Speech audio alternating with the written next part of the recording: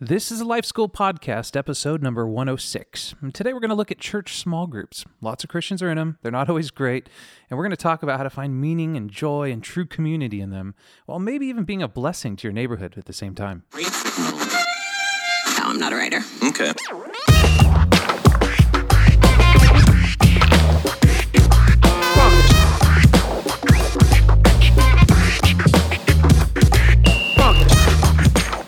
Welcome to another edition of Life School. Keith Hollinsby here with Mr. Caesar Kalinowski.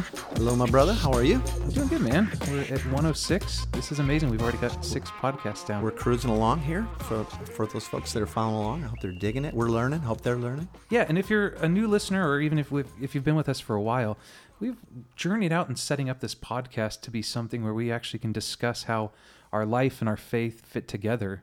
So that oftentimes I was raised thinking that you have faith and you have life and they don't ever cross paths. We're going to change that, Heath. Yeah, let's change. This is exciting. And today, specifically, one area that we're going to talk about is small groups. And wow, the beloved church small group experience. Yeah, that's right. Yeah, if you've been in the church, you've probably been pushed to being in a small group, as it's the way that you get deeper or get in your fake family. No, that's probably too negative. Right off the top. Right off the top. See, did I say that out loud? But, you know, I've been in a few models that have always kind of seemed a little weird because there was no real connection. And I know you've been in models of church small groups throughout the history of your experience in the church. What would some of those look like to you? Well, okay, so yeah, I've been in a lot of small groups, and I've been in small group leader trainings, and I've done the trainings over the years, and actually really like them, So I'm not as negative as I sound, maybe, but they haven't always produced massive fruit or true community, right? So some of the models I've seen is the weekly meeting based on where you like the night of the week that works for you, and so you kind of get together with a bunch of people that aren't necessarily you're doing life with, but we can all make Thursday, Sure. kind of thing. And that's one aspect of why you do it. And then that might be doing a book study. That's like, okay, we got special notes from the sermon on Sunday. We get back together to now discuss that kind of stuff. Not a bad way to go. They're often sort of pragmatically segmented. That's how we got together, just consumeristically. This is when it worked for us. And then it's about learning stuff. You know what I mean? Or I've seen other models where it's like a bunch of friends get together, start a small group because they already like each other and their kids are at the same age and stage of life. And so it makes real sense. It's easy. There's not a lot of rub because we already like each other. Sure. And they kind of get together and it's really just kind of a hang time. And they call it their church small group. And kind of gets the pastor off their case, right? But and maybe from time to time they do a study, but I've seen them where they're great, but then they devolve into just like, I just really like our hanging time, and we just hang out, and we're not really growing or blessing anybody or really living a life on mission. And so it's technically a small group. Yeah, because it never grows outside of that, right? Like if I frustrate you, I'm out. I'm yeah, done. Well, and you've heard say we're like, well, maybe my wife and I could join your small group. It's like ours is closed. Yeah. How's that? How could there be any Christian anything that's closed? You know what I mean? Yeah. It makes no sense. The open sign's always lit. And it has to be, right? It has to be. So those are some of the different ways I've seen people get into small groups. And I know we've got listeners right now that are saying, well, I'm in a small group and I really, really like it. And I'm like, good on you. That's awesome. Could it maybe be even better? Could it be more life-giving? And could it be more the life and the mission that Jesus gave his disciples? Could that maybe be getting accomplished even in greater ways? I think it could. Well, and I think that there's a lot of people that would be familiar with your teachings on missional communities, and that's sort of the model that me and my family try to live into. And maybe you could just set up from the top of this conversation the biggest difference or a couple like pretty big differences between the small group model and what maybe a missional community might look like. Okay, well, that could go hours and hours, but I won't do it full justice, but just to kind of set it up. So generally, let me just ask you, who or what is the focus of your church small group? Yeah, it's usually us. Yeah. Right? It's us. It's kind of created for that. It's a way of closing the back door at the church because people come on Sunday and they sit in rows and largely in silence look at the back of someone's head while, the performers do their gig. Yeah, that's right. Right? And so they're like, well, we need something to close the back door. Let's get people into smaller groups, sort of get them into community so they build some relationship. And maybe then they'll be less likely to move on, go to a different church. Sure. Right? Okay. So, all right, fair enough. But we end up being the focus. It's about us. It's about retaining us. It's about us being happy. It's so consumeristically driven, right? There's one big difference. A missional community is a community that says, hey, we're going to actually come together and hang for the sake of God's mission. Now, just, to clarify, and our listeners probably have heard us say this a lot, and they will, is God's mission. Jesus only gave the church one mission. That's go and make disciples. Right. And so if your small group's not about making disciples, and I'm not talking about just discipling each other in knowledge, but making new disciples who know how to make new disciples, then it's not missional. And so one of the big differences between a missional community is it's going to be outward focused. It's not just about us and sort of our happiness and joy, but we're always thinking about who's next, who else, what about my neighbors? I can look out the window and see them. Are we reaching out in their life? And I'm not talking about just with an invitation to church. I'm talking about to be a blessing, right? So that's a huge difference between a small group and a missional community. Now, technically in size, they may be real similar. Okay. Another big difference. Small groups tend to get together generally like once a week. Some do it like once a month or every other week because they can't be bothered. But whereas a missional community is really a group of people that say, hey, we're going to live together like a family. Increasingly like an extended family. The Bible uses the word oikos in Greek for that. In fact, the church is always referred to as an oikos. It was always this sort of extended family, and they lived on mission. They lived to accomplish what Jesus commanded them to do, and that's go out and make more disciples.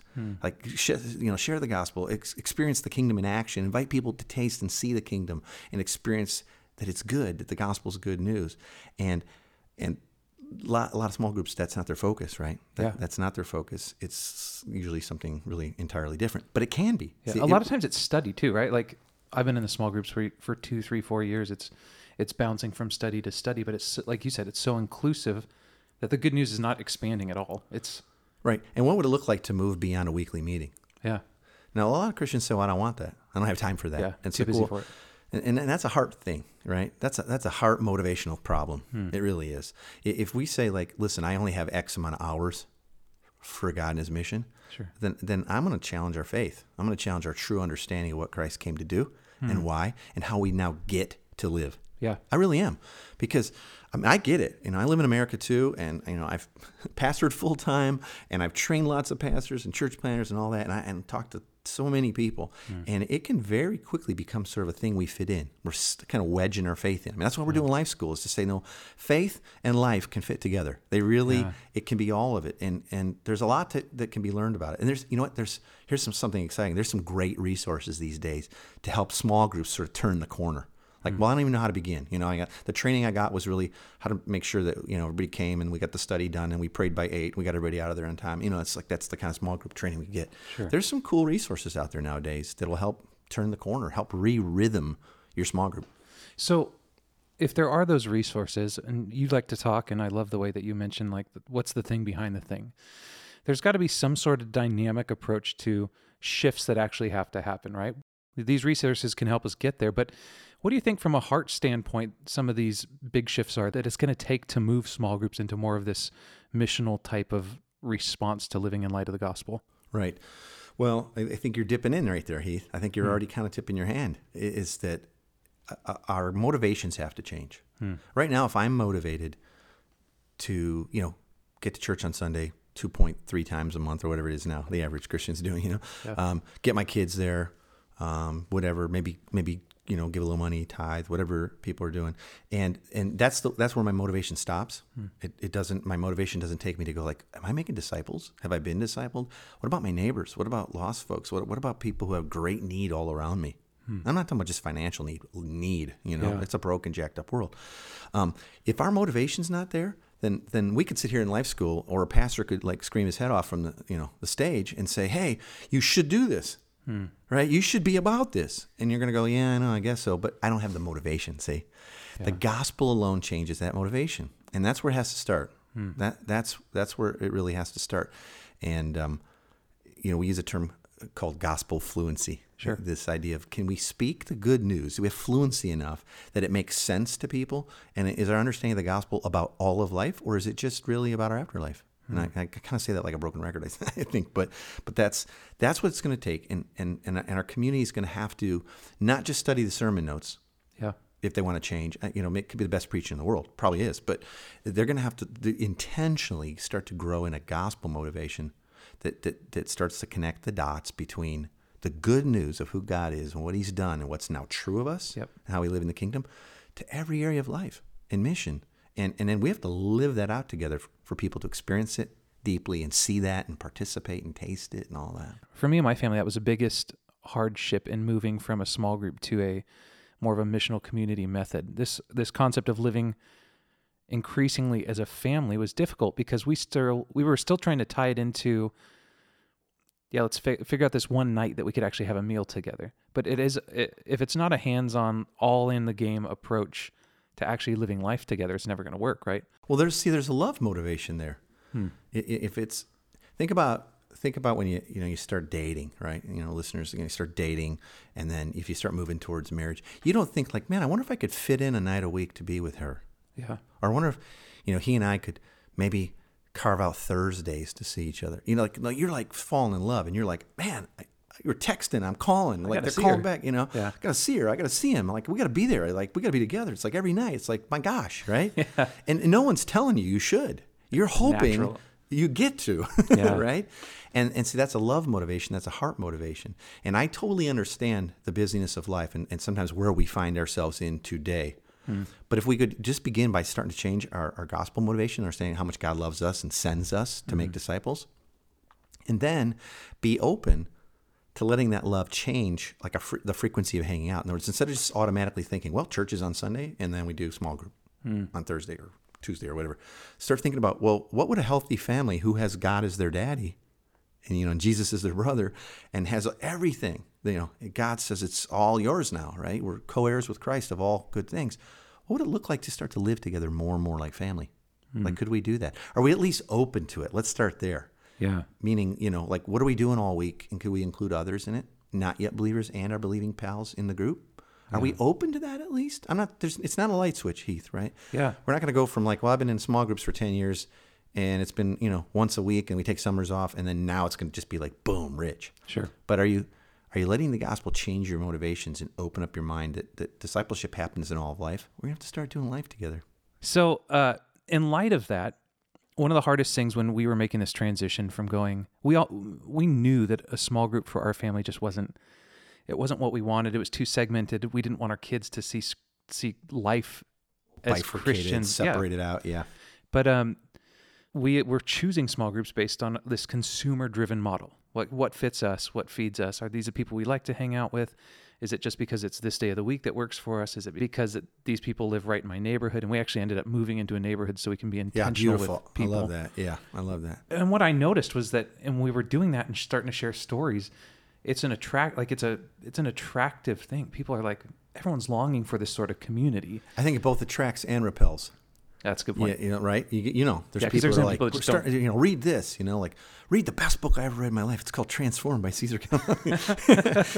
No, but like, read this. Look what the life could look like. And some people are like, and no thanks. Yeah. Right? And other people are like, that's beautiful. And even if we never make it all the way there, we have to try. Yeah, we're going to go for it. We have to, right? The third aspect that was kind of quirky was when I told my mom we're coming to Tacoma and we're going to do this missional living thing. It was like, oh, this is like a kind of like a cult, and David Koresh sort of cult of love, Ma. Yeah, right. She didn't understand the concept because it was so foreign to her. Right. But what sort of hope would you give to people that maybe are on the verge of going like, we really want to make this commitment, but okay, so small steps and small shifts in our heart and our understanding are big. They really do. Small things, the right things that we start to ask different questions, learn some different things, try, practice some different rhythms. They're big. They can get there. Let me drop a resource on our listeners, okay? I'm not trying to be a big commercial here, okay? No. But this is a killer resource. There's an 8-week sort of tool. This is an experiential guide called the Tangible Kingdom Primer. Okay, and I'll refer to it as the Tangible Kingdom Primer or the TK Primer. Okay, and it was written by Hugh Halter and Matt Smay. And full disclosure, I edited on that thing. Okay, so I had some kind of say in the game. Yeah, some skin in the game. Okay, but it is a killer tool for taking a small group that exists in its traditional forms. Kind of weekly, week to week. That's about it, and beginning to introduce new rhythms of like what is missional and what is incarnational? What's it mean to put on flesh in a neighborhood, not just, hole up as the Christians in a room, but like, what does it look like to incarnate, take on the flesh of the neighborhood? And how do we expand our gospel? How does it get bigger? And so that Tangible Kingdom Primer is a killer resource that baby steps towards some actual different rhythms. Because what's cool about that primer is you learn some stuff and you do some journaling and it asks some pretty tough questions. I'll just warn everybody, like it'll peel you a little bit. But then there's an action day and there's a community day. So you actually have to do some stuff differently. Sure. And it's not crazy scary. You know what I mean? Like I think one of the days it's like, go outside and look around and notice the people, like across the fence, across the street. Easy. Do you know their names? Like, why not? Do you love them? What's going on? And go back in the house and answer these questions. I mean, but there's action, and it moves though towards some new rhythms of starting to have meals with folks like that, starting to do more and more life together. Like, what's it mean to be a family, not just a small group? Yep. Like, and that's not a switch. Like I said, it's not a light switch you'll throw. But man, that TK Primer is a killer resource for that. So I'll just throw that out there for folks. And I think what you can expect though is if you'll start to baby step towards this, you'll look back and go, it's a very different rhythm we live in now. And sure, we still have, missional communities I live in, we still have that weekly family dinner night. Yeah. But it's not the whole week.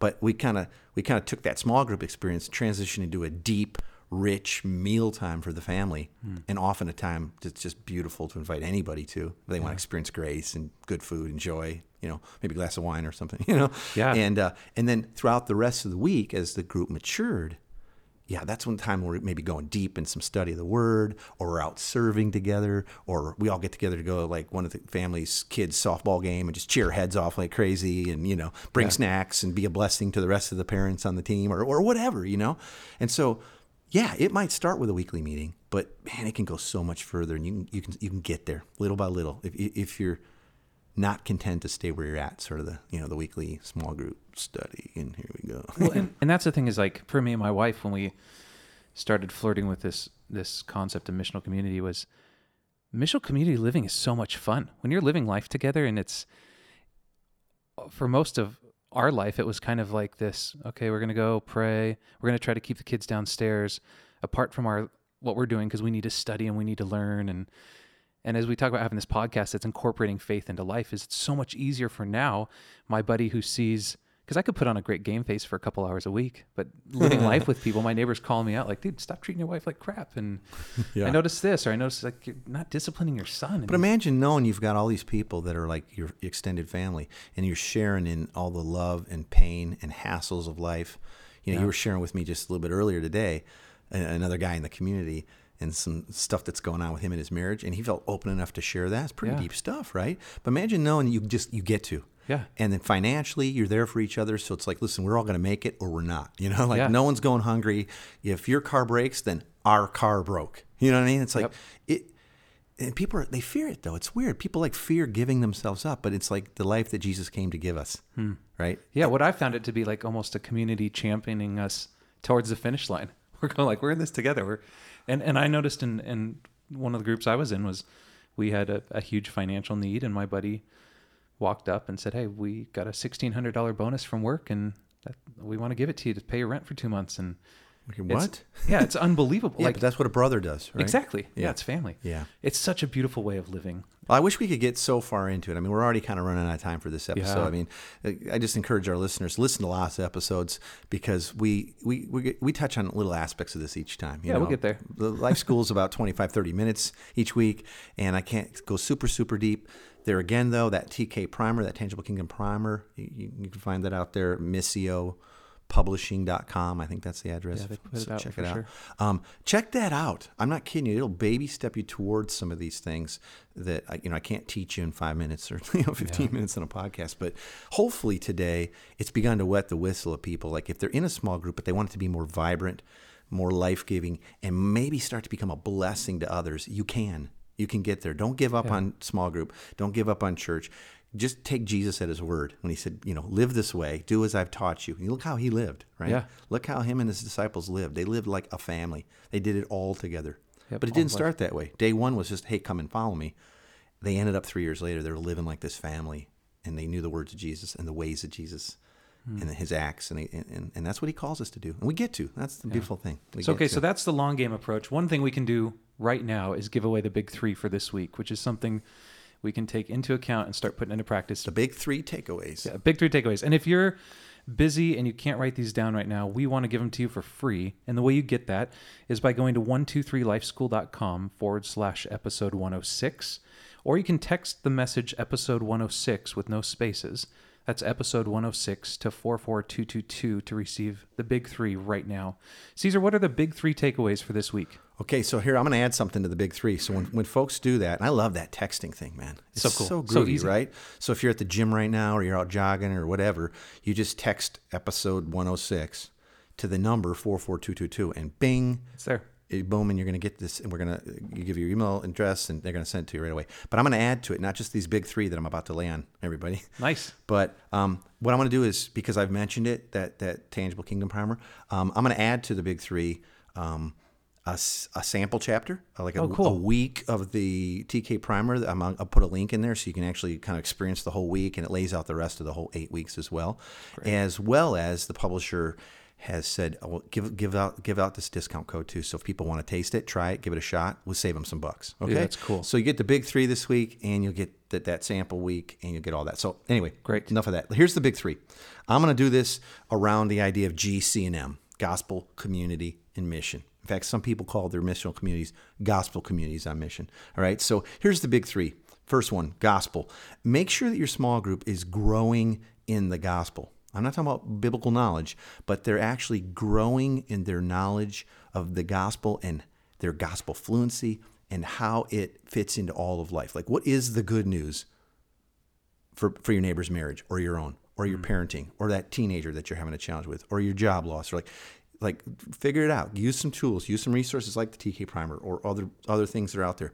But intentionally think we've got to be growing in our gospel, because remember we said earlier, that's what changes our motivations. Yep. That's what changes our love and our priorities. Number 2, so that's G. Number 2, C, community. Little by little, start to make your community, your small group, feel and interact more like a family. Okay, become a community, not just a weekly small group, but become a community on mission. Become a family on mission. And that takes intentionality. That takes intentionality. It takes thinking about, hey, okay, so we meet together on Thursdays and we're starting to study the gospel. It's changing our motivation. What might else we start to do together to be a blessing, be blessed, sharing each other's burdens, bless a neighbor or whatever, okay?